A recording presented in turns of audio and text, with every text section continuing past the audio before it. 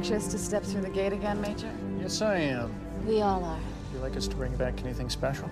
No thanks. Groceries, new outfit, flatware? No, just yourselves in one piece, please. Dial it up. Be safe.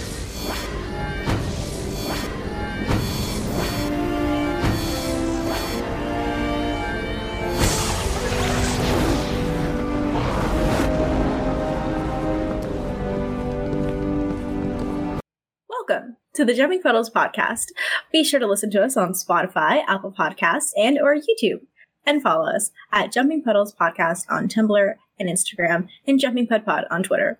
Hi, I'm Sam, and with me are my fellow co-hosts, Tor and Ash. Hello! Hi! And this week we're talking about the episode Condemned. Shepard's team meets a technologically advanced people, the Elysians, who keep their Stargate on a prison island to keep the Wraith satisfied. On their way back to Atlantis, the jumper is shut down and the team crash lands on the island. In order to negotiate a treaty and in search for her people, Weir visits the planet and discovers just how far the Elysians' government would go to keep the society safe from the Wraith. Dun, dun, dun. Dun. So the first thing I wrote down was, if I remember this episode correctly, it sucks. oh no. And did you remember correctly? I did. Oh no. Oh, yay! Wow. That was no one broke their noggin writing this episode, huh? Just zero creativity in the writer's room. Yeah, in the audio commentary, a lot of the stuff they said was yeah, this is like in the movie, I don't know, or in this movie, or in that movie. So they were just copying. I mean, I guess at some point you just start, it's hard to come up with something new. But in this, I think in this episode, especially, it was very, I don't know, just smashing together a few prison movies and taking all the elements and then putting a Stargate there, and that's it. Yeah, there was just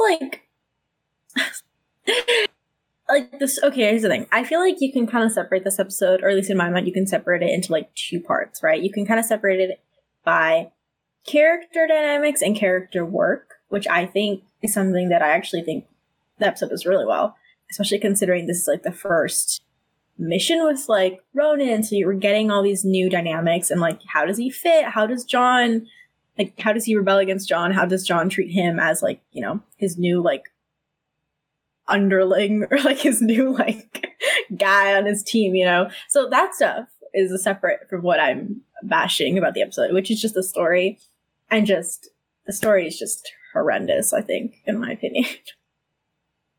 I'm so sure if we sat here for less than 10 minutes, we can make a better episode. Yeah. Another part, I also really like the team or character moments. I thought that was, one of the good things. And also, I thought it was interesting because we got a bit of an insight into Wraith culture, or at least some part of it. It also showed it as the Wraith are not just one homogeneous mass, but there are individuals who act differently. We learned that Wraith can indeed eat food similar to the way we do, but apparently it doesn't sustain them, so they still need to feed. And I thought that was really interesting, and also that some Wraith actually make deals with humans with their food source. So I really like that. But in the same way that we learn more about the Wraith, they also, I feel in this episode, we talked about this before, that the Wraith slowly become less menacing. And I think it starts a bit here, because I noticed the Wraith doesn't have his cool voice this time. you know, they have this echoey, kind of distorted voice usually, and it's not that prominent in this episode. He doesn't have this. It's just his voice, a bit deeper, maybe a little bit distorted, but not that much. And was like, where's your voice? What happened? Yeah. I think you bring a really good point. That's something I definitely wanted to mention about the whole, like, the tidbits of Wraith culture that we get.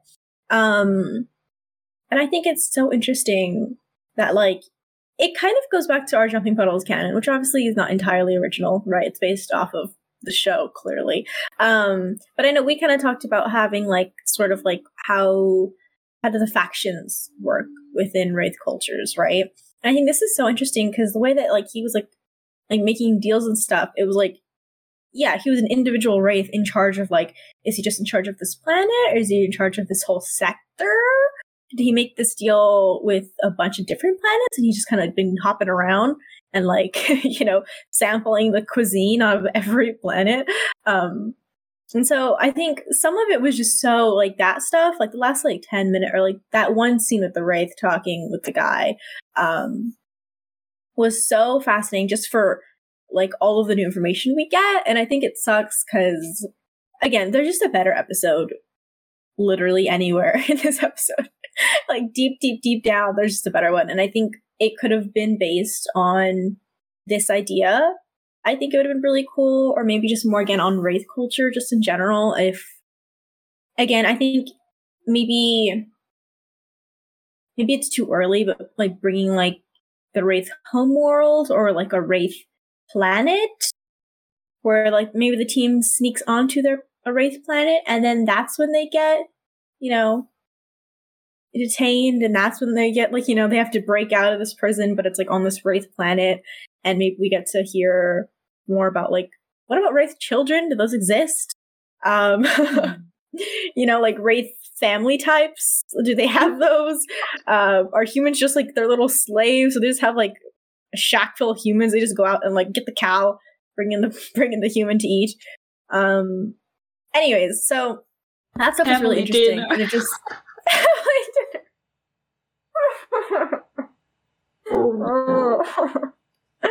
yeah. So yeah, that was really interesting. That, like, 2 minutes of hearing that Wraith talk, I was like, wow, this is good. And then he stopped talking, and then it got bad again.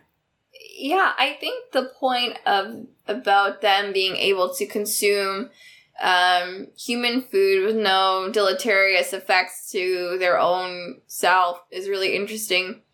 I didn't realize that they could do that until rewatching this episode. And I feel like you were saying, Sam, it could have been used to make a more interesting episode in the future, even, at least, where maybe they had a Wraith infiltrate Atlantis. Like, pretend to be a refugee from a planet that was undergoing a, like, Wraith attack or something, and then, like, pretend to be a victim, but, like, disguise as a human. Like, they could hide really well among the humans because they could eat their food and pretend to be, like, you know, but is really a Wraith. So that could have been, like, an interesting thing down the road, since they dropped this lore that they did absolutely nothing with. In addition to the fact that I think the Wraith had mentioned that he had a deal with other Wraiths to, like, also have them feed on the planet. Was that what he was saying? Or did I misinterpret that? Wasn't it that that no other Wraith would come to this planet, and it was just his? Yeah. So I thought it was like this. I would like to see, like, interactions between Wraith in regards to territory. Like, we've seen them as this guerrilla brute force, but never any sort of, like, nuance in terms of, like, their interpersonal communications between different fleets. So it'd be interesting to see that sort of dynamic, good or bad, also. But we don't really, I don't think, in the future that much. So no, you know. Yeah. Yeah, but now I'm kind of imagining that the Wraith, at some point, they just split the galaxy among themselves and just, like, they're like, each faction or maybe each faction has like one part of the galaxy that they own or that they just use as feeding grounds. And then probably within the factions, they also have like different ranks or different positions where each wraith or each like commanders are given different sections of like the bigger ones. So that would be interesting. Also, like the hierarchy of the wraith civilization or culture. Yeah. I think it goes back to something that we talked a lot about with Ty on the Daniel Jackson bonusode, with the whole topic of othering and how SG-1 tends to other cultures, and, you know, especially Atlantis is really bad at doing that. And I think it sucks that, like, they just never cared enough to develop the Wraith as, like, a functioning society. They just wanted them to be the bad guys, like, plain white and simple. Even though, like, when you think about it inherently, like, they're not even the bad guys. It's just in their biology. Like, sucks to suck. Like, how do we fix them was what Atlantis thought. They didn't even, like, attempt to really understand the Wraith's position. And so, again, I think it just sucks that, like, we get this little interesting tidbit and they just never do anything with it. And I think, again, this could have been so interesting and just such an important episode to really kind of set the tone of what season 2 was going to be. Maybe, again, like, planting the seeds of, oh, they could have, like, name dropped, like, you know, in our version, we have the Council of Queens.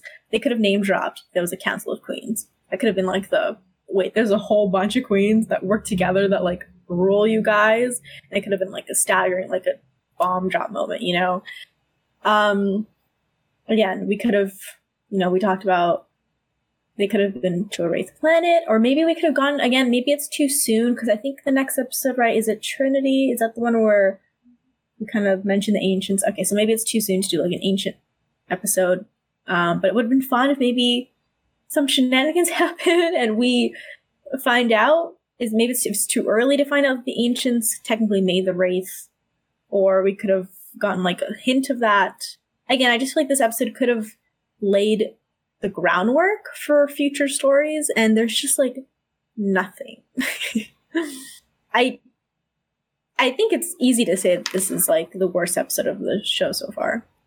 Yeah, I was thinking the same thing. I was trying to rate it and was like, I don't know how low I want to go, but yeah, I think for me it's also the worst one so far, because it as a whole, it just doesn't do anything for me emotionally. It's when I just checked which episode we were recording next. I was like Condemned, and I was like, which episode is Condemned? And I couldn't remember which one it was. And then I remembered, I was like, oh, right, that one. So I wasn't super thrilled about it as well. Yeah, I think there are some good moments, or some interesting thing what you mentioned before about the Wraith, some good character or team dynamics, or like Elizabeth, of course, that we saw her in her element a bit.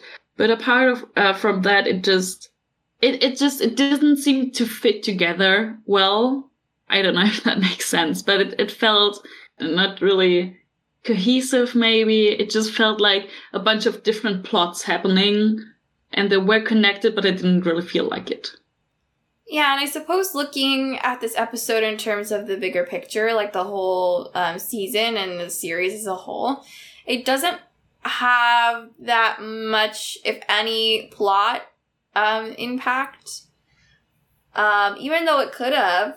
Like, one thing that made me really sad was the character that they had introduced from the penal colony, Alden, was never talked about ever again. He expressed an interest in going to Atlantis with the team. They invited him to come back to Atlantis. I'm assuming he went back with them, and we just never see him again. And in terms of his character introduction, I was interested in him. I thought, oh, here's this guy who, like, has a lot of knowledge on how to build explosives and weapons, and that could be really useful in terms of fighting the Wraith, because even though like they had sticks and stones basically to build this weaponry with, he was able to destroy ancient tech. Literally destroyed the puddle jumper to the point where it did not function at the end of the episode, and Rodney couldn't even fix it. So I think he had a lot of potential, even in terms of his character personality, to be an interesting addition to the science team. How would he and Zelenka interact? How would he and Rodney interact? Was he really as innocent as he was claiming to be of the crimes that he had allegedly committed? And how would that affect how everybody saw him on Atlantis? That sort of thing, I think, could have been interesting. Just to have another person that was not from Earth on the expedition. But again, it was one of those things that was just like, oh, wouldn't that be cool? And then was dropped. Which is unfortunate. Yeah, when you said that you assumed that he got back with them to Atlantis, I was just like, and then never seen again. I was like, yeah, I think he got back with them, and now he's just chilling with Zora in the basement.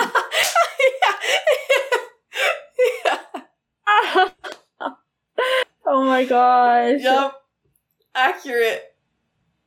They're just collecting aliens and then just stick them in the basement. Yep. No, because, I mean, when you really think about it, right? I mean, it's really sweet of Atlantis to be like, hey, yeah, you can come with us. And there's that really funny moment where Ellen's like, wait, he's like, can I come with you guys? And John's like, yeah, don't worry about it, you're coming with us. John's like, yeah, shut up, you're coming, don't worry. And so it's really sweet that they want to take him on. But then I remembered, right, because it has been a while since we've recorded and watched Atlantis. But at this point in time, like, the Wraiths still think Atlantis is, like, completely gone. So generally, they cannot let him go. So since he went through the wormhole, he is, like, stuck with them. And it's just kind of crazy that they never show him again. Because they were literally like, we can't tell anyone we're here. They haven't been telling anyone. They've been saying, oh, Atlantis is destroyed. Like, we're alone. Like, we moved somewhere else. And then they just, like, kidnapped this alien. And now they're like, we're holding you hostage so you can't leave. Oh, yeah. So I thought that was really interesting. Because he can't leave if by the logic of the show. And I was going to say, I was like, oh, maybe he's just on the mainland. But I like the idea that he's just in the basement with Zora. They just throw him down there and he's like, oh, hey. And she's like, oh my God, another person? Some company. She's like, oh my God, were you kidnapped with the Atlanteans too? And he was like, oh my God, yeah. They can bond over that. He could be like the weapons fairy and like have blueprints to like different types of things that they could use and just leave them like overnight where no one can see him, and then he just goes back down to the basement to get a sword. Love that. I think actually they would work great together because Zora is Janai, right? So I'm not exactly sure what kind of education she has and what's her specialty, but the Janai were also building like bombs and stuff like that, things to fight the Wraith, and he's doing the same. So I think they would get along. No, I think so too, and I think it would just be so funny that like Atlantis just has a prison done in the basement for all the like aliens they just pick up along the way, and Pegasus, like, it's just so on brand for them. All of their war crimes, why not add like kidnapping, hostages onto the list of many list of crimes they've committed?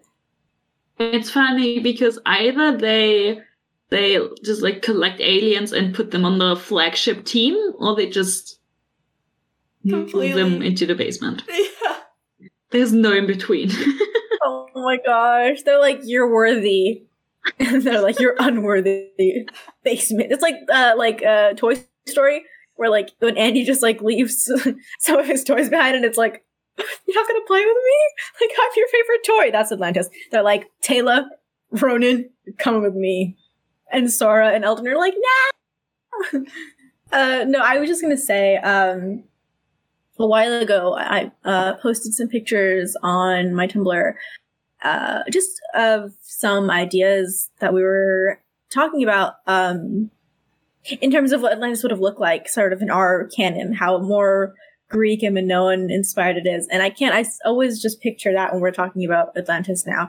And I just started cracking up because I was remembering that in one of the pictures that I posted, it was a canal. They had an underwater canal thing, right? Like an underwater like channel. It's like, I like to think it's just like a little circle of freeway. And there's like exits. They can just take their boat out and go to this hall or go to this like the dormitory. And anyways, right? And so I just like to think that like Sora and Eldon just row their boat there sometimes for like some freedom. They're like, oh my god, fresh air.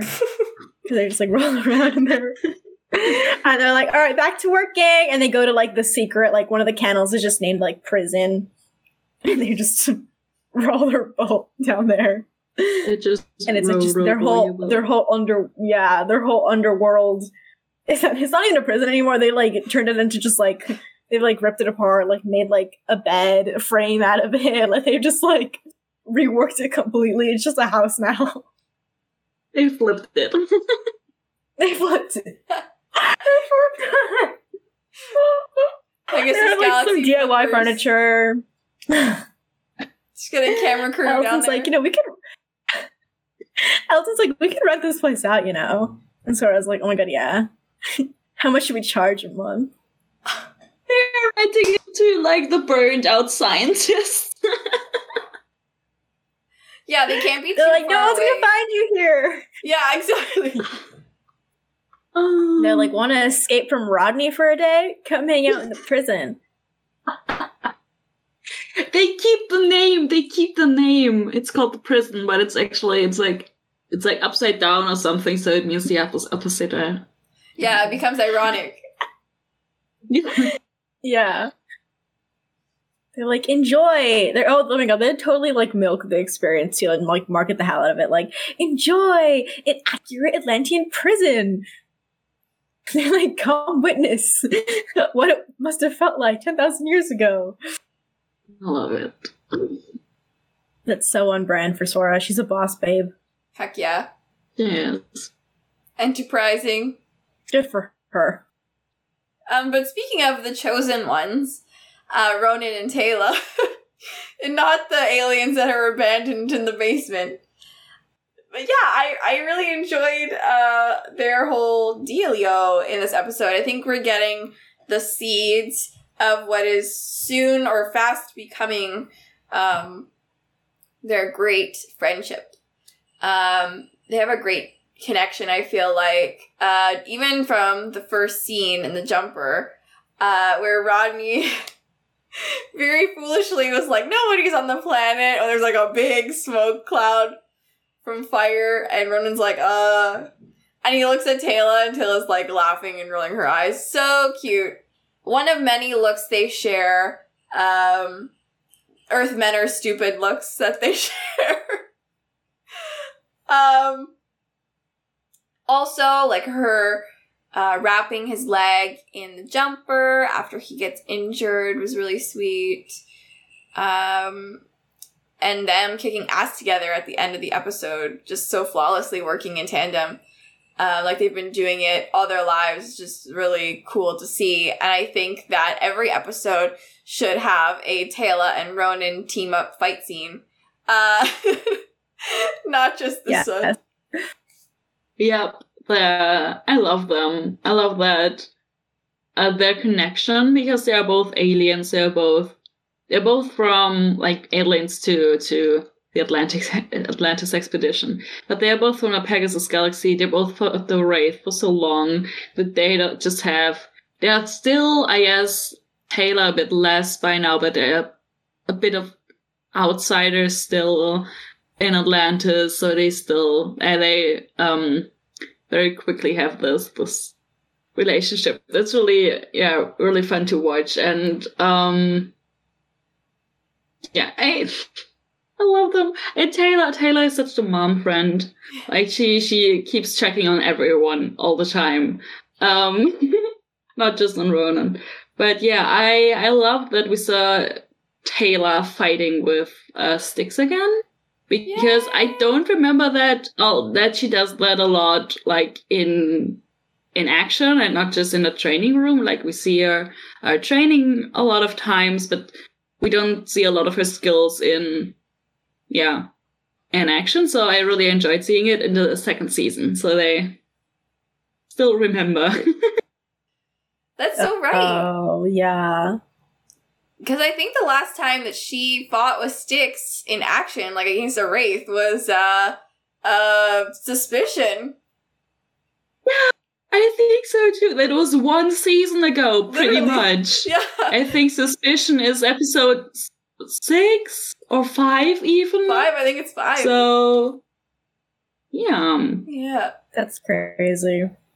And the sound is so satisfying, like the snaps that the Styx make when they hit her, like the enemy is so good. Just love it. Good sound design. Yeah. Yeah. They kind of, I'm going to say, they kind of slapped with like the fight choreography too, this episode for sure. Yep. Yeah. And yeah, going back, I think it's so fun too, because I think that, I want to give credit where credit is due. And I think a lot of it goes to Jason and Rachel.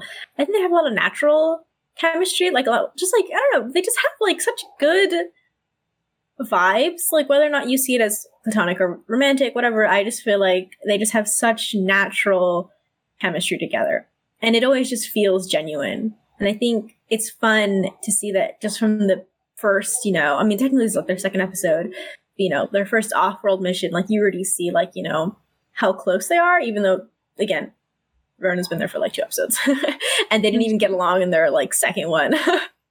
I was gonna transition it into just Ronan appreciation, because again, I don't know if it's just the Ronan love goggles that I have on, or if they're just like completely blinding me from everything, but just the way kind of like Ronan fits in so well is just kind of crazy to me.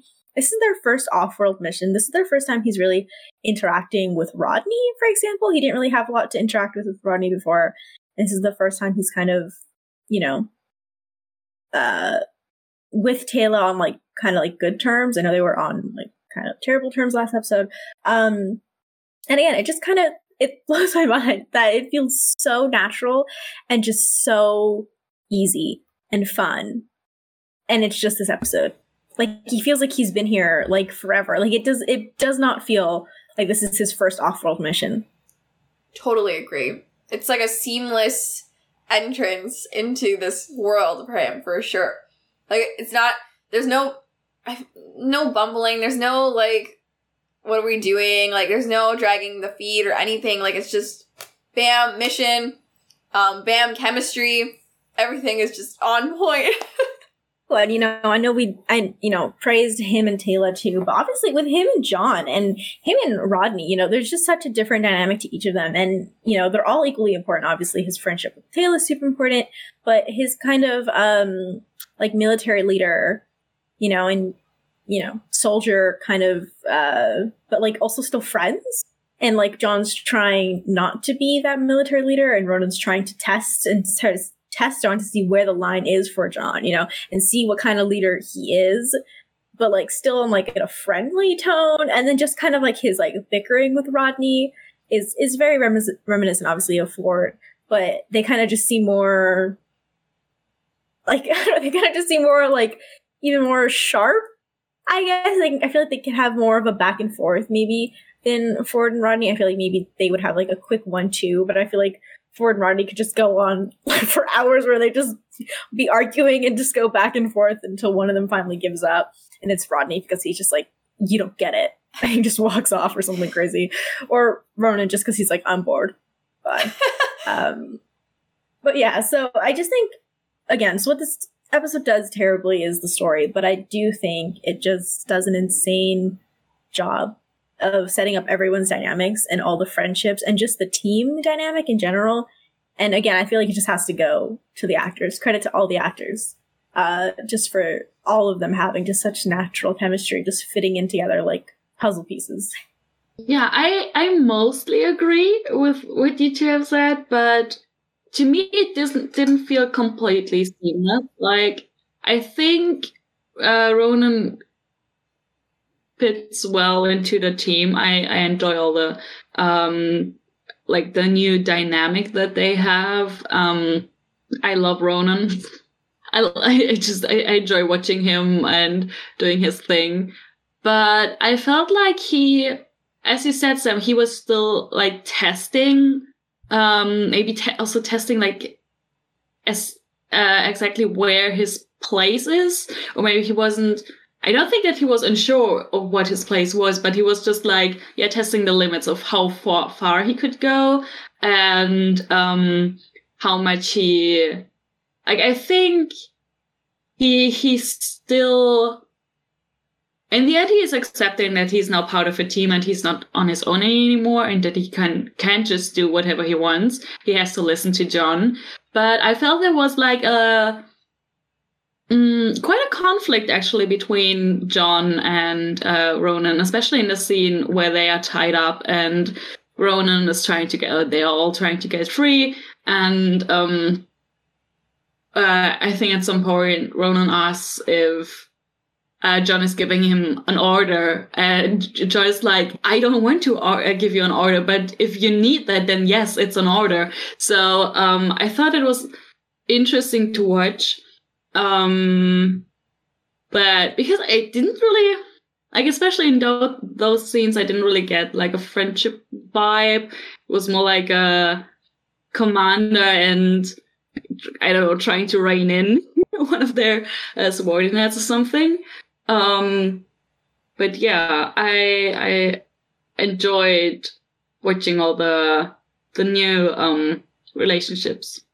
Yeah, you bring up a salient point. I think the tension between them is interesting in the sense that Shepard has never really had to exert military authority over any of the members of the team in such a manner before. Like, he's never had to be like, I order you to do this. I don't remember, anyways. There was maybe one time where Teyla sort of didn't agree with what Shepard wanted, but wasn't like, well, I'm going to do it anyway, sort of thing. So it was interesting to see him have to step into that role as an authority figure when he so often is the one bucking against authority. And I'm kind of sensing a transition in the team dynamic where now they're like, okay, we can't have Jon be the super crazy, temperamental, emotionally driven person if he's going to be the leader of the team. So we can maybe give some of that energy or those characteristics to Ronan and then have Jon be sort of the leader, act more in a leadership role. So that was interesting, but I feel like he, at the same time, he doesn't want to have to be in that position. Like, he doesn't want Ronan to be questioning things that he asked him to do. Like, he doesn't want to be the man. So I think that assertion, like, I couldn't order a pizza right now if I wanted to, but whatever. Like, this idea that he doesn't want to do it is nice. Because I feel like it falls nicely into his character, who is sort of this lackadaisical, anti-authoritative guy.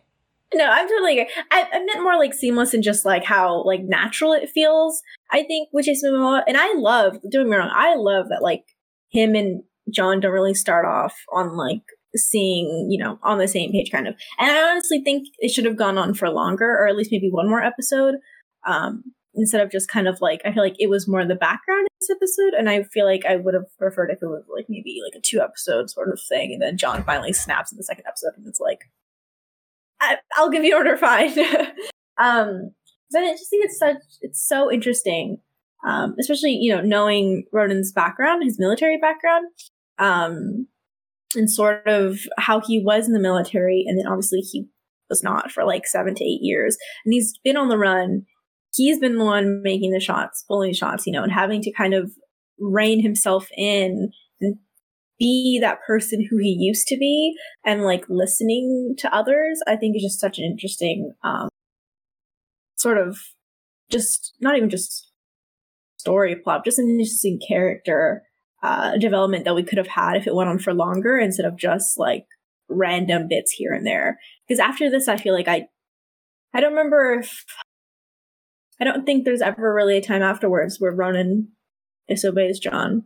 I'm trying to think. I feel he sometimes just runs off, but then it's something that they wanted to do anyways.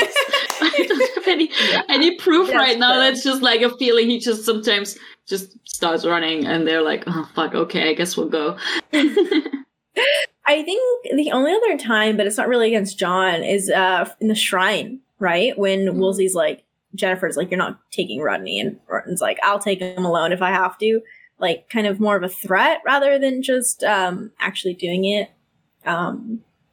So that is kind of a missed opportunity, because I think it would have been really difficult for Ronan to sort of get back into that headspace of, okay, I'm like, 20, 19 years old again, and I'm taking orders from a guy who's an alien, not even like, he's an alien to me, he's not from the Pegasus. He doesn't know how things work here. And if I have to take orders from him, and I have to sort of rein my like rage in.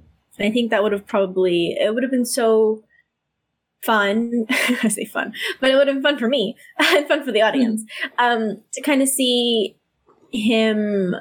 I honestly think that's a whole entire season's worth of like material to dive into, or at least half a season of sort of development with Ronan. Yeah, it kind of sucks because, well, this is kind of going into something else, but I'm not sure as of yet, right? We're on episode 5. I'm not really seeing some of the, I'm not really sure if our characters are really having that sort of development, right? As they did in season 1, where it's like a multiple episode growth. And it is early in the season, but I'm wondering if we're going to get anything by like the mid-season, episodes, if there is some sort of gradual arc for any of the characters. Yeah, I'm trying to remember if the character growth in the first season started that early as well, because I always remember the first few episodes of Atlantis, except Rising, being a little, like, not my favorites, and just a bit like the first season, the first episodes of season 2 as well. They are more like single episodes, not that connected yet. So it starts a little bit later. So yeah, it will be interesting to see how the season progresses. And back to Ronan for a bit. Yeah, as one of you two said, he was used to call his own shots for 7 years, and also to fight for his life constantly. So I think he probably just built up some not reflexes, but just like the way he acts around or when he's threatened, or in a situation where he might not come out alive, or where I think he just has in his mind, he just constantly has to fight, and maybe he has trouble accepting help because he has bad experiences with that, because others had to suffer when he accepted their help. So yeah, I think he has a lot of issues, and it would have been interesting. I think we touched on a few of them in this one, especially with the authority thing, and with the seeing more like the broader picture maybe on how they can get off this planet and out of this situation. But yeah, there are a few more things that would have been fun to be explored. I wanted to say that really quick. I think Rodney was the only one to kind of start getting his character growth, right? Super early. Mm-hmm. I'd say hide and seek. It kind of hit. Yeah. I was gonna say, and it definitely kind of reached its climax, I kind of want to say, or like at least like the point where it became like very obvious to the audience in the Defiant One, right? That's when the guy is like, "You've changed, McKay," and Rodney's like, "What?" And he's like, "You want to in the help." storm as well, right? Yeah, that as well too. And so I think you made a good point. Honestly, I totally like, I never realized that like they kind of start the character work quite late in the season, which is interesting. Because you're right, like Elizabeth and Taylor, the little that they get, it all started at the end. Same with Ford, kind of. Oh, I don't know if we even had an arc, but like we got more of Ford in the last few episodes, right? And then John, maybe John was kind of spread out throughout the season, or maybe more early on, right? I think it also reached ahead for like the storm, the eye, kind of that whole thing. We kind of finally stepped up a little more. But that's interesting. And yeah, you're right. I guess we'll have to try, keep a lookout for that when we get past the midseason, to see if they do anything. Fingers crossed. Dun dun dun. We got sad. But one way to lift it up, as speaking of Rodney, I think he had a really good episode this episode. Compared to last week's episode, I think we see a bit more of the serious character development that I like in Rodney, and the less of the caricature Rodney. There's some interesting personality points in this episode. One of my favorites was I don't remember his name, the penal colony leader man who was threatening him to fix the jumper, has a line where he says, you have a better moral character than people are led to believe. And the way to threaten you to do something is not to threaten you, but to threaten your friends. And I think he just nailed Rodney, personality right there. Because I think he puts on a front, and superficially, he may appear to be a very shallow and unloving person, but 100% he was right that threatening the team was the way to set the fire under him to try and fix that jumper. And it's kind of a nice bow on his whole sort of redemption arc, as I like to call it, on season 1. We're just reinforcing, this is Rodney's true character deep down inside. And it was nice to see that reiterated, especially from someone outside who has never even met him before, known anything of him, but the 2-second interaction that they originally had. I love that. This guy took one look at Rodney and was like, okay, this guy's putting up a front. That's his true character. I was like, we took a whole season to just discuss it and point out all the instances, and he just did it in yeah. Also, I love the little MacGyver reference. Yeah! It was really fun. Yeah. So cute. Yeah. That's so true. And I'm really happy that you brought that up, Tor, because at least there's one sort of nice little bow on something that was mentioned in season 1. And I'm trying to think. Again, maybe I'm just putting too much hope into this show. Maybe I'm just treating it as more than just a kid's show, But I really wonder, we'll see. Obviously, by the end of the season, my question will be answered. But I really wonder sort of what was, if there's an evolution for Rodney this season, what it is, because I can't remember it as of right now.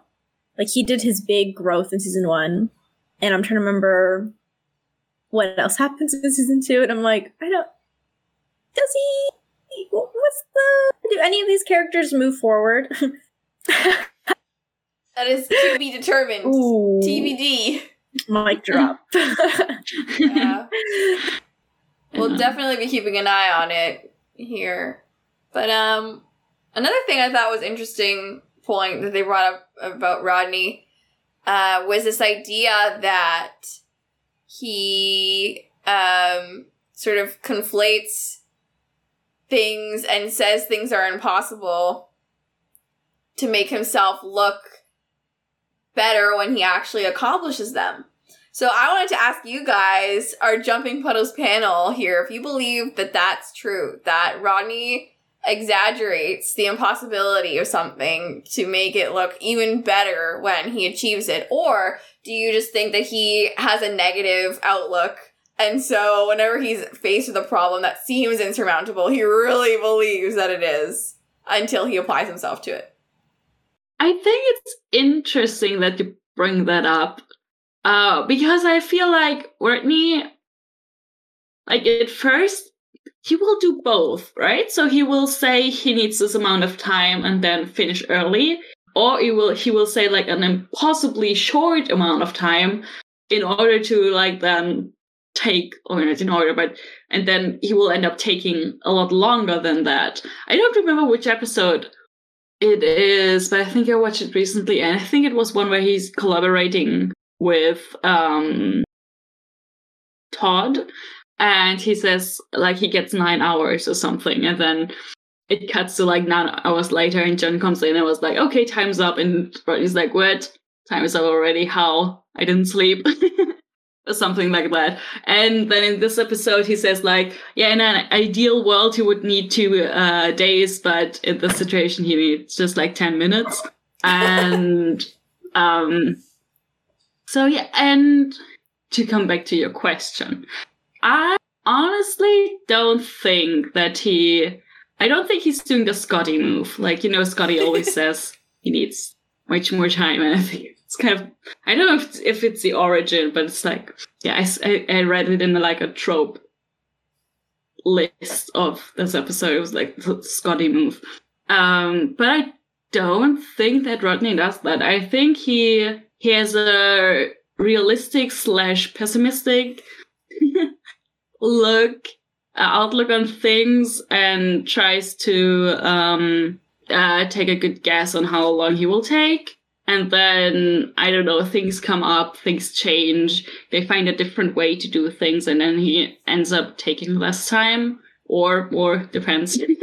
But, yeah, I don't think he would embellish his actions that way, for some reason. Yes, no, I agree. I totally agree. I don't think he's the type to really be all like, I need this amount of time, like stat, and like tried to make it seem like he's the hero every time, especially because this happens all the goddamn time, where they're like, Roger, quick, we need something done in 2 hours, and he's like, I can't do that. They're like, you only have 2 hours, and he's like, okay. I like to just think that he, like, the first number he gives out is like his, like, in a perfect world, if I had all the free time, if I included breaks. And then the second time that they give him is usually like, Rodney, this is Atlantis time. You can't do like the fancy science stuff that you're used to. You can't like take your time with anything. And he has to just be like, all right, I gotta half-ass it. So that's kind of, especially this one too, where he's like underneath the jumper, like basically like carjacking, where he's like just fusing things together. Like he's just I think he's really learned, especially on Atlantis, like a quick way to do things, and like a way to just like, without all the fancy, without all like the niceties, he just like gotta get the job done, like smush things together. And so I like to think again that he's like, the first time he gives is like, okay, if I do it nicely, if you guys want it to work again, he's like, y'all give me 2 days. And they're like, you have 10 minutes. And he's like, all right, then this will never fly again. And he's like, all right, like this is gonna be Zelenka's problem afterwards, not mine. So that's kind of how I see it. It's just him, like, unfortunately, they've just like forced him to become like abandon all of his like scientific like procedures and all of his steps, and he just has to skip to like step like 18. And he's like, all right, shit, gotta like plug this in, like, yeah. Yeah, he's reduced to MacGyvering it so much, as he said in the episode. No, I think I agree with you both. Yeah, I think I find it hard to believe that he would do that, because he does it, like you said, all the time. Like, they rely on him to do so much off-world and on Atlantis. And it would just be like, they already know and trust him to do, like, these things. You know what I mean? Like, it's not like he has to convince them by, you know, making a show of it. Like, oh, I can do these amazing things. Like, no, they know, and they're already asking you. Like, there's a line of people asking you to do stuff. So, yeah, I don't know. I think he's just a realist, and and his time estimates are genuine. I do like the domestic that it causes between him and John in this episode. I thought it was really funny, where John is like, oh, we'll do this when they're trying to fix the jumper. And Rodney's like, and do you want a sandwich too? Like, of all these things that you're asking me to do, like, am I your maid? I love it. It was so good. Yes. Also, another great McShep moment is when, I forgot where exactly, but when John calls him out, he's like, Rodney, you're a shit liar. He's like, you're such a bad liar. Rodney's like, well, okay, fine, I did lie. John's just like, I know you, you're bad at this. So it's so domestic. It's very much, we've been together for too long. Stuck in space. I know you too well. I love it. The vibes are great. Oh, but I forgot to mention, when we were talking about Ronan and Rodney, the whole beginning of the episode where Ronan was eating the food at the fire, and Rodney was like, ew! And then Ronan's like, it's good. And then Rodney's like, really? It's one of those moments where I think starts their whole Ronan lying to Rodney and Rodney believing everything he says thing. Yeah. Cannot wait for that in the future. But also, I just have this idea in my head. I don't know if I'm projecting, but I feel like Rodney is such a picky eater, and Ronan's delight in certain foods gets him to, like, try different things. I think it'd be nice bonding for them. Oh my god, yes, I love that. I was gonna say too, I think I just have to admit it publicly. I feel like I've been like dancing around it, but I just think I really love Rodney and Ronan. Like, I think they're one of my favorite Atlantis pairings. I can kind of see it romantic sometimes. Sometimes I just like the bickering though. But again, it's like the Daniel Tilk of it all, which I just love. It's like tiny scientists and big men who must protect scientists. Yeah. But they're like opposite sides of the coin, Because it's like Daniel and Tilk are so sweet, and Daniel's like, I trust you with my life, Tilk. And Tilk is like, oh my god, yay, bestie. And on the other side, it's like Rodney, like, being picked up by Ronan, or being, like, forcefully hugged by Ronan. And Rodney's like, oh, like, hugs, or, like, stuff like that. So it's just so, like, we're, like, I'm sure there's, like, a scene where just, like, Ronan just drags Rodney too. I want to say it's, like, Epiphany, or maybe, the Nightmare one. I don't know. There's an episode where Rodney's talking and Ronan's just like, bitch, come here. And he just drags him, like, away. He's like, you're coming with me, sir. And so I'm obsessed with their dynamic, and I'm going to just keep bringing it up. And I just think from the beginning, again, Rodney and Ronan have not interacted really at all for these past two episodes. I mean, we do get that great moment in Runner where Ronan saves Rodney while he's hanging upside down. They haven't had much conversation, and so I think they just did such a great job with this episode. And I think, again, it's just these little moments that sort of make the episode not completely, like, unwatchable. I still think it's terrible to watch, but at least when you're watching it, and if you just pick out the little moments, you're like, this is great. Because, yeah, there's that really great moment with the Goldilocks, and then right after, when Ronan is shot with the arrow, and Ronnie's like, are you okay? And he keeps looking at Ronan's leg like, girl, can this bitch move? And Ronan's like, I'm fine, run. And again, just going off of the little moments with Ronan, I love, again, he's kind of already assumed his protector role. Again, it's something so small, but when they're in the puddle jumper at the end and John kind of runs out, and then it's like Taylor, and then like Ronan like pushes, or he like motions for Rodney and Eldon to go, and he kind of takes up the last spot. And I just love that. Like, he's already assumed, like, that I'm in the back. Like, I'm protecting them so they go first kind of thing. Just gotta shoot out a bunch. There's the last one. There's also a really funny moment when they're all in the magistrates, or whatever the guy's name is, his like office thing, and like they're talking on the phone with Elizabeth. And I just left like John's on the phone, and it's like Taylor's in the background, like she's like looking at this lamp, she's like pointing, she's like just like staring at this lamp for some reason, okay? But the funniest part is Ronan and Rodney at this food table. And Rodney's like picking at the food. And you just see Ronan. Do you see him? He's stuffing food into his pockets. And like into his holster. Like he keeps going for like more than 5 seconds, he's just putting food into his little, like, I saw him, like, opening something and putting it in the, like, I was cracking up. We kind of got way off topic of the Rodney and Ronan thing, but it's, like, their love for food is so funny together. But again, I just love, like, these little moments that, like, Jason kind of put into Ronan, and I just think it's so in character, especially because Ronan's still, like, I might be on the run, and I feel like he would be like, I gotta stock up on food really quick to, like, just in case if I need it later.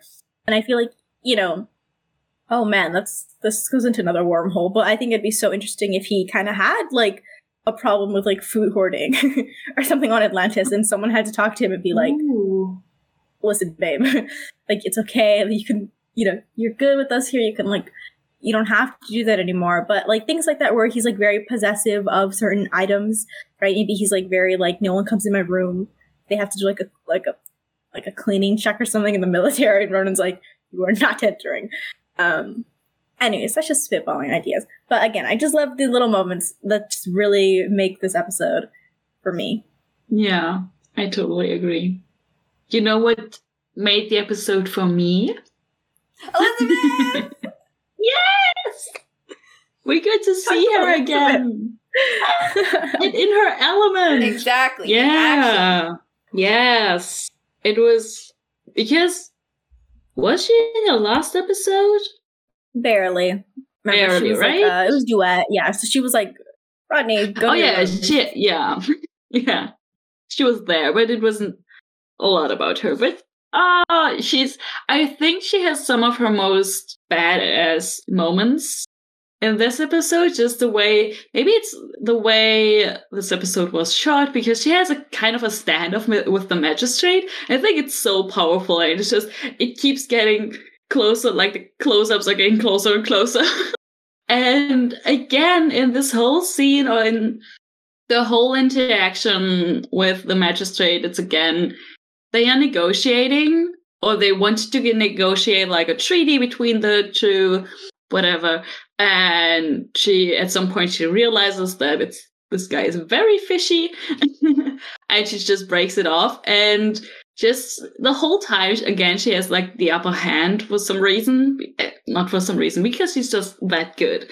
And it's just, I love to watch her just like being so, I don't know, so self-assured, so steadfast in her position. And it's just, it's so much to watch it. She's so beautiful. And I also love like Lauren's team just around her and kind of like having her back and being like, wait, don't mess with her, because if you mess with her, we're gonna mess with you. So yeah, that was really, really fun to watch. Yeah, I loved the line where he basically told her, like, oh, watch your words. And she was like, oh, I'm watching them very carefully, and I'm accusing you of being a grade A asshole, basically. And I was like, yay! Go Elizabeth! She's amazing, wonderful. You're so right. Her whole aura, so confident, the whole time. Even when the situation was turning for the worse, and they were having to pick up the team on the penal colony, and they were facing down the Wraith Dart, she was like, let's get our men. And I was just like, yeah, you go, Elizabeth. My one, I don't really know if it's a criticism, because I sort of appreciate this about Atlantis, and I think you guys know that. But I noticed that Marin, the secretary lady, or the tour guide lady that was helping them after she was arrested for nothing, she had requested their help, and I think they just left her in jail. Right? Because they were like talking to the magistrate, and they were like, what's gonna happen to her? And the magistrate's like, well, she'll have a fair trial, quote unquote. Obviously it's gonna be, yeah, exactly. And then they were like, okay, well, we only really care about our people, so give us our people back. And then I was like, okay, slay. But also that poor lady, I felt kind of bad. Yeah, they just they forgot about her or all the people that got unrightfully arrested on the planet or in the city. And the Wraith came down onto the city and probably killed all of them. So she's probably dead. And they just freed all the prisoners on the island. So yay for that. But also please help the lady that helped them and made them kind of realize how bad things are right now. So yeah. Yeah, it also makes no sense though, because they were like, we can't take anyone. They took Eldon. Bitch, why didn't they said, you look like a loser, you're coming with us. They were like, you look too cool. They're like, you look like you have your life together. They're like, this is an island of misfit toys. They're like, we accept only the weirdos here. She had her life together too much, basically. Yeah. They're like, sorry. So true. It would have been fun if they took her back and she came like Elizabeth's assistant. Ooh. Because I feel like Elizabeth definitely needs someone to take off some of the workload she has. Like, I don't want... How many people are on Atlantis? I don't know. 100, 200, 300. The amount of reports she's gonna have, requests she's gonna have. She needs a fucking assistant. I think this woman would be... I think her name was Marin. Would be great for that job. And maybe she can wear some clothes where she can do more normal-sized steps and not just like... Because she couldn't really walk! That poor woman! She had like a pencil skirt and yeah. A long one too. So it was like restrictive. Yeah. It was like, how do you bend down in that? You're gonna tear something. She's definitely not running from the police in that. Can guarantee.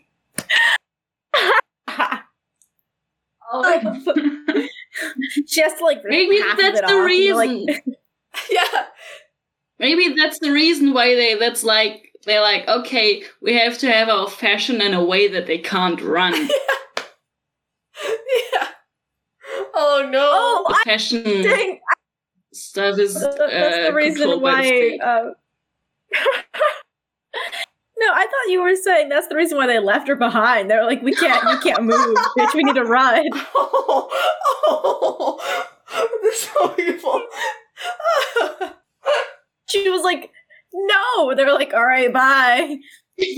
Like, you have to run. Run to the jumper. And she just couldn't. She was like, hop. And they just took off. She's damn.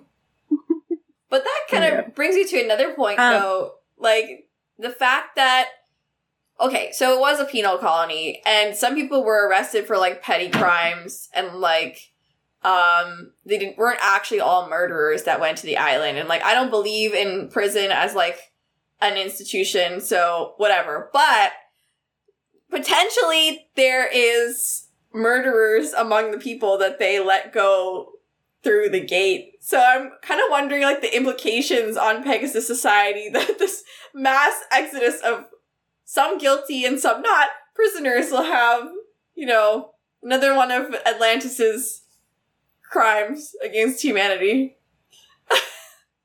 Oh gosh, I hate them. Yeah. They're so stupid. They don't think things through ever. No. This is their problem, is that they were just like, let's free everyone. Because it's not like you can stand at the gate and except be like... the woman yeah! who is actually innocent.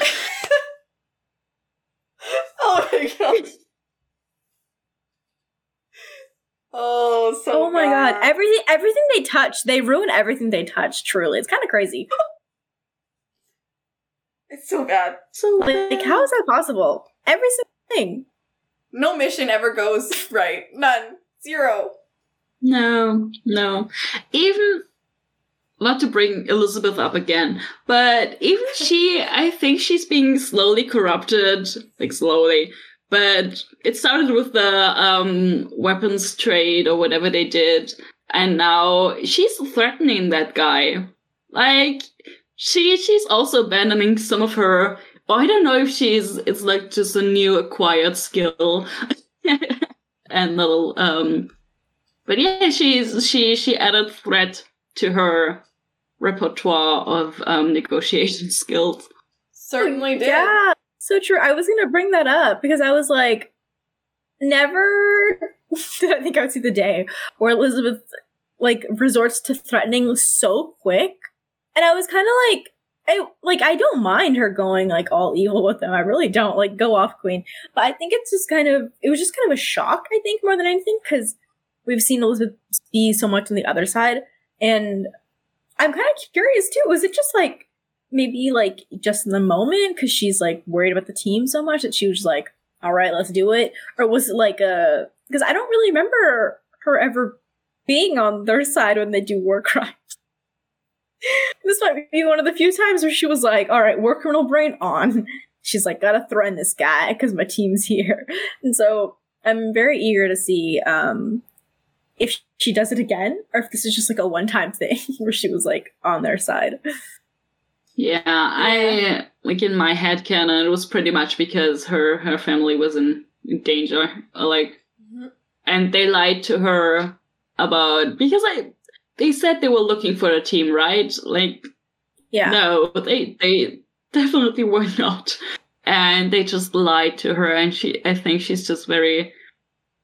You better not lie to Elizabeth. It's not a smart move. Don't do that. Yeah, and don't mess with her people. She's very protective. Yeah, I also think like the working with the Wraith thing is also like a no-no. Because they were like allying themselves with the Wraith against their own people. So I feel like maybe she was like, that's one step too far. I can't accept that.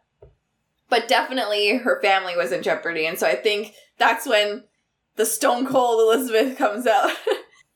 Badass Elizabeth. And then also just a little shout out to Lorne. Just for being there. He was kind of sassy too. He was like giving some sass back. And he had like the gun out. He was like, don't try it. So I love when Lorne is just there as a presence. It's just fun to have him. And then when he's like a little sassy and he's got Elizabeth's back, I'm like, aw. I love when he's all bodyguard mode. Yeah, I love his little relationship that he is going on with Elizabeth. Yeah. Like he knows how much AR1 means to her and how it just. I guess how much the whole expedition means to her. And yeah, very, very sweet. Yeah, and I feel like it's a continuing thread as well, where he's sort of the guy that she relies on when AR1 is in trouble. Like, Lorne is sort of the rock, someone she can depend on when her premier team is either in jeopardy or MIA. So, yeah, I like that nice beginnings of their whole thing. It's really nice to see. Going back to the team dynamic, I just love sort of like the unity they kind of had. Like, I'm happy that there wasn't like more. I mean, obviously I know that like John and Ronan were kind of having their own little separate fighting. But like, I feel like at least like the whole team, they were like together. Like, I'm happy it wasn't like I mean, maybe it would have been interesting to see like more fighting among them or whatever. And then eventually at the end of the episode, they kind of like reached like, okay, we're a team now. But I'm happy either way. And again, I just really love the little moments. I love when they show up and they start talking to the guy, the magistrate, and they look so fucking disgusted. There's that team shot of all of them standing in a row, and they're just trading looks like, this is a penal colony, and they're like totally judging, and like, it's so funny. I mean, they're allowed to judge, but it's just funny because, I mean, knowing the outcome of this episode is like, okay, girl, you guys did not help at all. They thought they were so cool. They thought they were going to be so helpful. Bitch, no. Never. So there's that one. Never. Again, all of them getting captured. So funny. They're idiots, Your Honor. When they try to escape, or when they see the jumper in the distance, and they're like, this is too easy. And they're like in the bushes. And just all the little moments where John's like, we have to be quiet. And he's like glaring at Rodney. Rodney's like, what do I have to, like, why me? Like, why are you looking at me? And then like Taylor like pushes him forward. She's like, shut the fuck up. And then when they're the whole little thing with Ronan and John as well, where Ronan's just like calls him out. He's like, I thought you didn't want to fight. And John's like, oh, I'm just lazy. And then And also Eldon, I don't know his actor. I just want to shout him out too. I wish I should have looked up his name before, but I love Eldon's actor. I think he did a fantastic job. And just kind of, you can see him in the background, just kind of like blinking at things, and it's so fun. But I love the moment when they're like in the grass again, and they're like, you know, running to like hide behind, and he like does a flip or something on the ground. Or he does like some sort of half roll, and he pops up like behind John, like it's just so endearing. Again, it's just little moments of just random background acting from everyone, including the main cast, that I think just solidifies this episode as semi-decent. Justice for Eldon. Justice! You will never be forgotten, King. You have the highest honor bestowed upon you. You are in the Jumping Puddles canon. Exactly. We'll never forget you now. But yeah, Sam, I agree. I feel like this is a common idea on the show, but the idea that the actors, their innate chemistry, but also their micro expressions, their background acting, things that are not explicit in the script, really make the show and really just make the characters. It's just a fun experience. It makes it feel real. It makes their relationships feel genuine. I really enjoy one moment in particular when they were discussing how the penal colony works to Elizabeth on the phone, and they were bickering about Canada and the US's differing laws on capital punishment, and that was really funny. Super in character for the boys to be like that. But also taking it further, like Rodney's love, like talking about what he would prefer, like lethal injection or the electric chair. And John's reaction, I am obsessed with their shared morbid sense of humor. I think it's great and such an awesome element of their friendship. And something we can see continuing through the show, which is great. What else? And going back to what you said about John, like him mentioning he was lazy,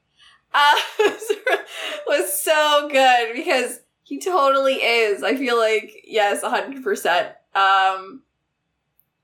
Even though he's a super competent guy when he's on mission, I just feel like he'd rather be spending his days, like, lounging on his bed, reading sports magazines, golfing, you know, like, just being lazy. And then I guess an element of acting physical comedy that was really good in this episode was when, I don't know if we mentioned this already, but Taylor goes to break the sticks.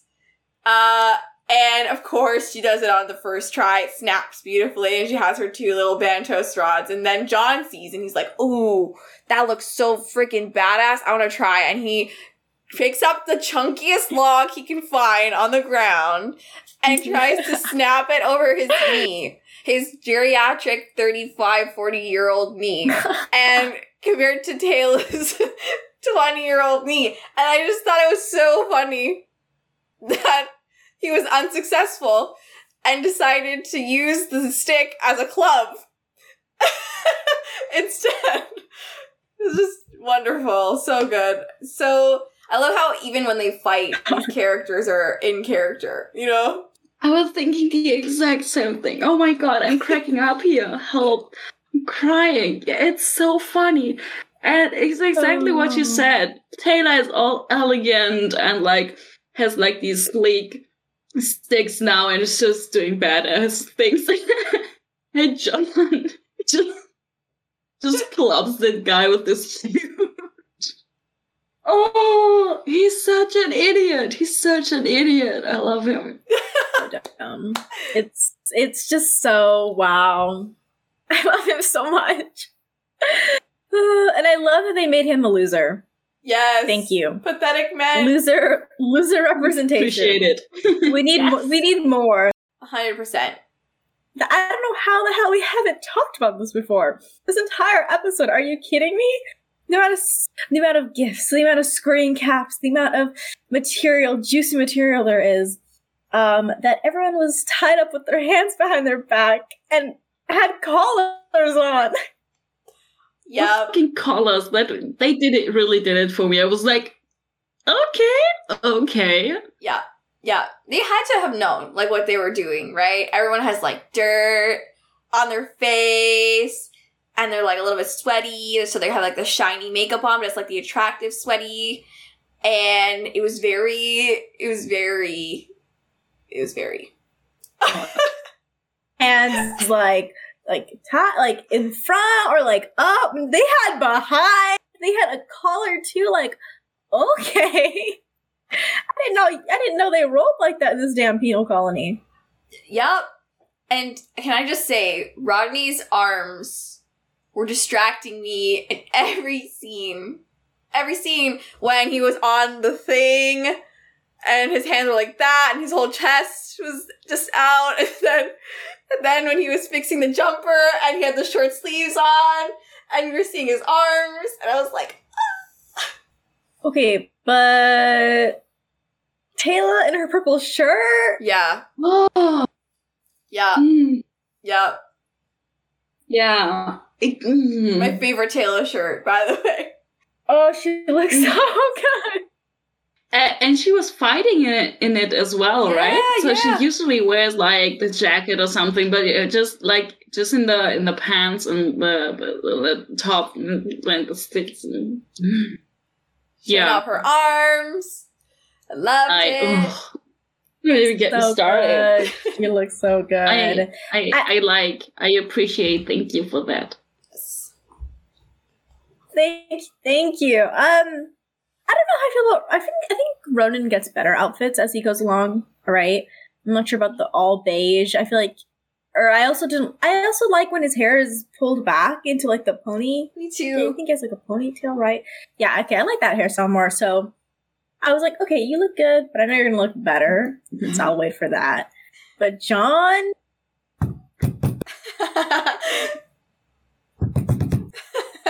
Oh. It's okay, sorry. Just like, whoa, Your Honor, whoa, thank you, costuming department. In the collar, like, wait, you know what I'm shaking. Yeah, wow. Yeah. Really good stuff. Really. They knew what they were doing. I appreciate them. For our the jumping lives. puddles, simping hour. Always. Yeah. That was wow. And they weren't even like standing up either. They were like on their knees. It was just like, you really had to go. You hit like every check mark on the box. Wanted all of them equally. They were dirt and all. Let's go. Let's go to the shack. Let's go to one of the shacks over there. I got y'all. Like before the race come, quick, John, please. Taylor, just one chance. Just one chance. I'm begging. Shouldn't they be the one begging? Shay. Stop. Shay. Behind the tree. Like, there was just so many in the jumper. Like, there was just so many places. Anywhere. Oh my god. Hey, where's our horny jail? Yeah. I think we need it. I think it's the perfect way to end this episode. With me being thrown in horny jail. And you two are coming in there with me. Yeah, I mean, it's only fair. I mean, if Taylor is going, I'm there. Anyways. Oh yeah, let's stop right there. It's about to get real. It's about to get real rated R. So, I guess we can pass it on to Ash for the Bechdel test. Yes. Yeah, this episode passes. We have a quick interaction between Elizabeth and Marin. Yes. Woo. And I think I just continue with the behind the scenes. Oh, yes. Mm-hmm. Bless you. Okay. As for notes behind the scenes, This episode shares elements similar to the episode of SG-1, which is called Prisoners. Both involve a prison on the other side of the gate and a substance that can create nuclear energy without radioactivity. Both stories conclude with the people from Earth helping the prisoners escape. True. The video of the puddle jumper flying over the lake is stock footage from the season 1 episode Childhood's End. And it was also used in the episode Sanctuary. Oh. The government building of the Allegiance is actually the Chan Center for the Performing Arts at the University of British Columbia in Vancouver. This building is often used for sci-fi shows, for example also for Battlestar Galactica, because it looks so futuristic. Oh, cool. That's not my neck of Canada, but dang, I want to visit there so I can see that. This is the first episode in which Taylor refers to Shepard by his first name, and in which Shepard refers to Ronan as Chewie. Yeah. I love this nickname. Can't wait to hear it again. Love that. And I can't believe this is the first time Taylor said John. Yeah. I'm surprised she hasn't said it earlier, to be honest. But I like that, though. That's like finally, like, she's kind of comfortable around him. And now she can kind of say it. I like that. Yeah. Me too. We have a few recurring actors. Alan C. Peterson, who played the Magistrate, previously played the canon on the SG-1 episode Demons. Christian Bocker, who plays Torel. I think he's the main prisoner guy. Previously played Major Dean Newman in the SG-1 episode Shades of Grey, and Raymond Gunn / Dr. Levant in the episode Wormhole Extreme and 200. Oh! I did not fucking recognize him. I had to look him up. I was like, this is the same guy? This is the same guy? How is that possible? Acting. But Yeah. Whoa! They definitely did something with his hair, though. Mhm. Like, it's like... I think a like, beard? Oh, beards Yeah, can do yeah. that. I think he had like a, yeah. that's And I felt so like he had a cool, though. completely different face. Also, like the form of his face. It was, insane transformation. It's crazy. Yeah, last one, the Wraith Commander is played by our buddy James LaFazanas. Again! Oh, however you pronounce him. Who he played basically all male Wraith in this season, or in this show so far. He's played Jimmy, Steve, Mr. Hooper, Gordon, Bob, and another Wraith Commander. Oh, Bob. So I guess at some point they just stopped naming the Wraith. Yeah. They couldn't come up with names anymore. Yeah.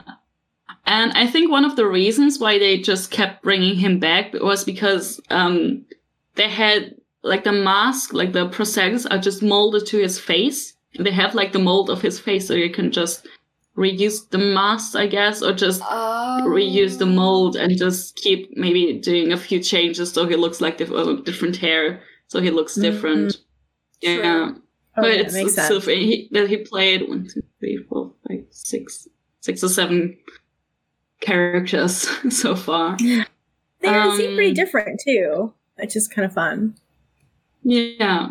A few more notes. A lot of the costumes from the prisoners on the colony are from the movie Waterworld from 1995, starring Kevin Costner, and they were just rented for this episode. Yeah. Oh, funny. Yeah. Why? I love that. Also, a lot of the extras on the penal colony were stunt people because of all the explosions going on, which is... Makes sense.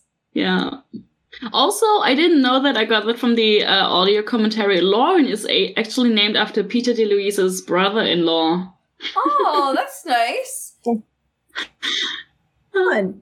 I think Lauren is a cool name. I feel like Lauren is a cool last name. I like it. I Yeah. love Lorne. Yeah.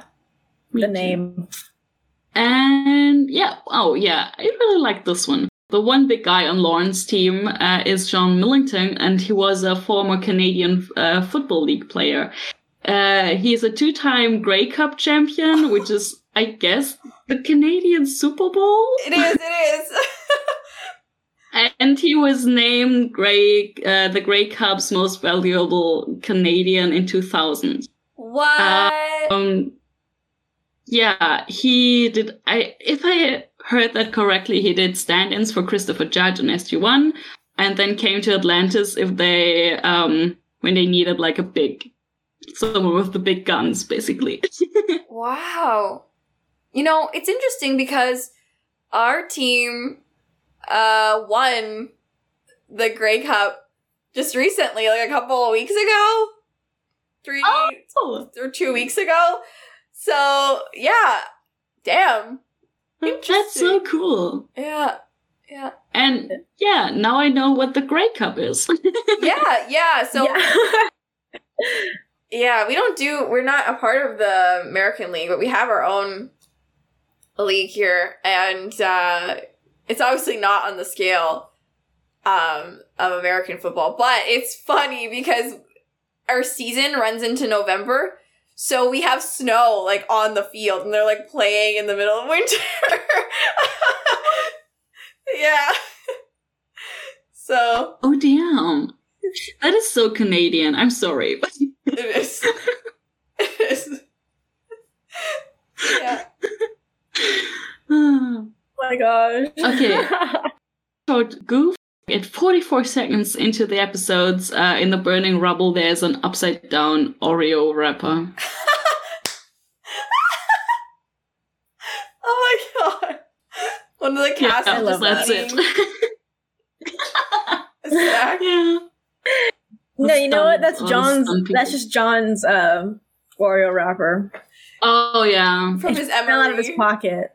Yeah. Yeah. Oh my god. Yeah. That's it for me. Well, I was gonna pass it over to Tor. I don't know if you have any fic recommendations. It's kind of a hard episode to do. Yeah, so there is no, as we like to say, episode tag fic for this one that I could think of off the top of my head. But there was one that I thought suited this episode-ish. So I mentioned in the episode how the team was sort of used as collateral to get Rodney to do repairs. And this is quite a common trope, not only in the show, but also in fic. Like, a lot. A lot of fic have or use this as a plot device. So, one of the most, I think, memorable fics that use this as a device is called Catalysis by Chandri, and we'll link, of course, the fic in our show notes. And the premise is basically Rodney and his team of scientists, including Nico, Zelenka, I think Simpson, are trapped in this tower with these people who are trying to rebel against their government. And they basically threaten the lives of Rodney's science team in order to get him to make certain changes to this tower that will help them politically. And so it deals with this sort of scenario interspersed with Rodney having to go back on Earth on a forced vacation, trying to deal with being put in that position emotionally. So I liked it a lot because I love the trope. I think it's so awesome because you get to see a little bit of emotional turmoil from Rodney and that gooey marshmallowy center that I love outside of the steel exterior. But also it's sort of a mystery because we're not really sure exactly what went on in the tower. And the author gives little peeks into what exactly happened throughout Rodney's stay on Earth. So it's long. It's like 50,000 words or something, but it's quite incredible. It's really well written. The character dynamics are great. If you're a Rodney fan, I highly recommend it. It's really good. Yeah, I'm excited. I think I'll check that out too when we link it. Yes. Okay, and I think that's kind of it. I don't know if any of us want to say ending comments. I don't know if we want to rate it. I feel kind of bad about rating this episode. I just feel like it's going to get kind of... Or what do you think? I just want to say that, not my rating, but on IMDb, I think it got a 7.2. Okay, so that's not bad. That's not bad. Why is it so high?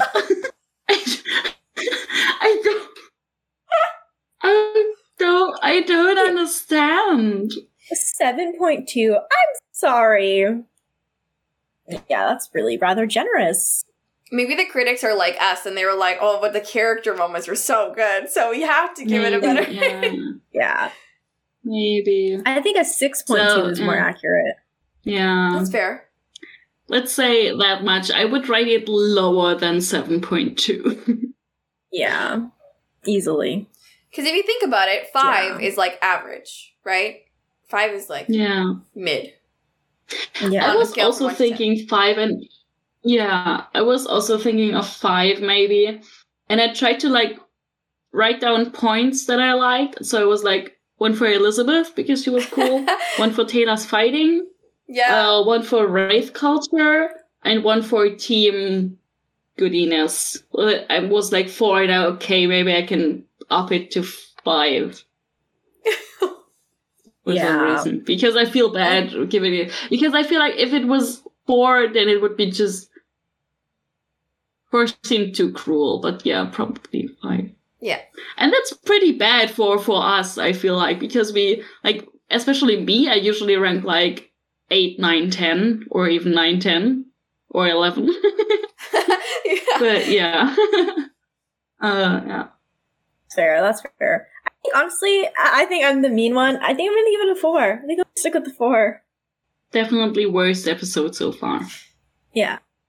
I'm going to say yay for character dynamics and moments and acting and the little bit of Wraith lore that we got, like you mentioned, Ash. And nay for general plot nothingness. Literally nothing. So, that's it. Feel free to check out all of our links down in the description. And be sure to check out Tor's FigRack. And also check out all of our Jumping Puddles social media accounts if you want to see what we're up to or what we sort of, when we update you guys on a new episode or just random things we'll update you guys on. And also check out our personal social media accounts if you want to see what we're actually up to besides our public personas. If you want to see us talking about Stargate or other fandoms, check us out. Conventions. And yeah. Conventions, yeah, exactly. Only Ash, but conventions. I have yet to go one day. GateCon, one day. One year we'll make it all to GateCon. Yeah. Yes! Yeah. In Canada! We're putting it out there. Yeah! My home and native land! Canada! Be sure to check out our next episode, which is Trinity. Oh! That's gonna be like 4 hours long. Gonna have to bring a goddamn snack. Because, yeah, that's gonna be quite a podcast. You will not want to miss that episode. The drama. Thanks. The drama. Thanks for hanging out with us today. Bye. Bye. All right, you clowns, listen up. I don't often get a chance to say this, so savor it. Good work, boys and girls. Let's go home.